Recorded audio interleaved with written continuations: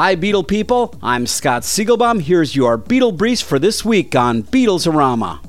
The New York City Metropolitan Museum of Art is now displaying Ringo Starr's gold-plated snare drum now through December.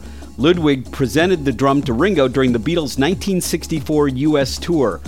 You can also see Ringo on the PBS TV series Live from the Artist's Den this week. Apple Records is remastering and reissuing on CD and digital download 15 key releases from the Fab Four's label, including Billy Preston, Badfinger, James Taylor, Mary Hopkin, and more. The CDs will be released on October 26th with bonus material.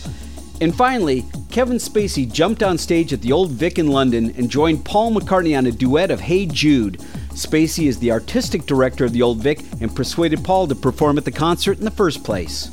Go behind the scenes of Ringo's fine art tour as I go on the road with Ringo, showcasing his artwork at all his summer concerts.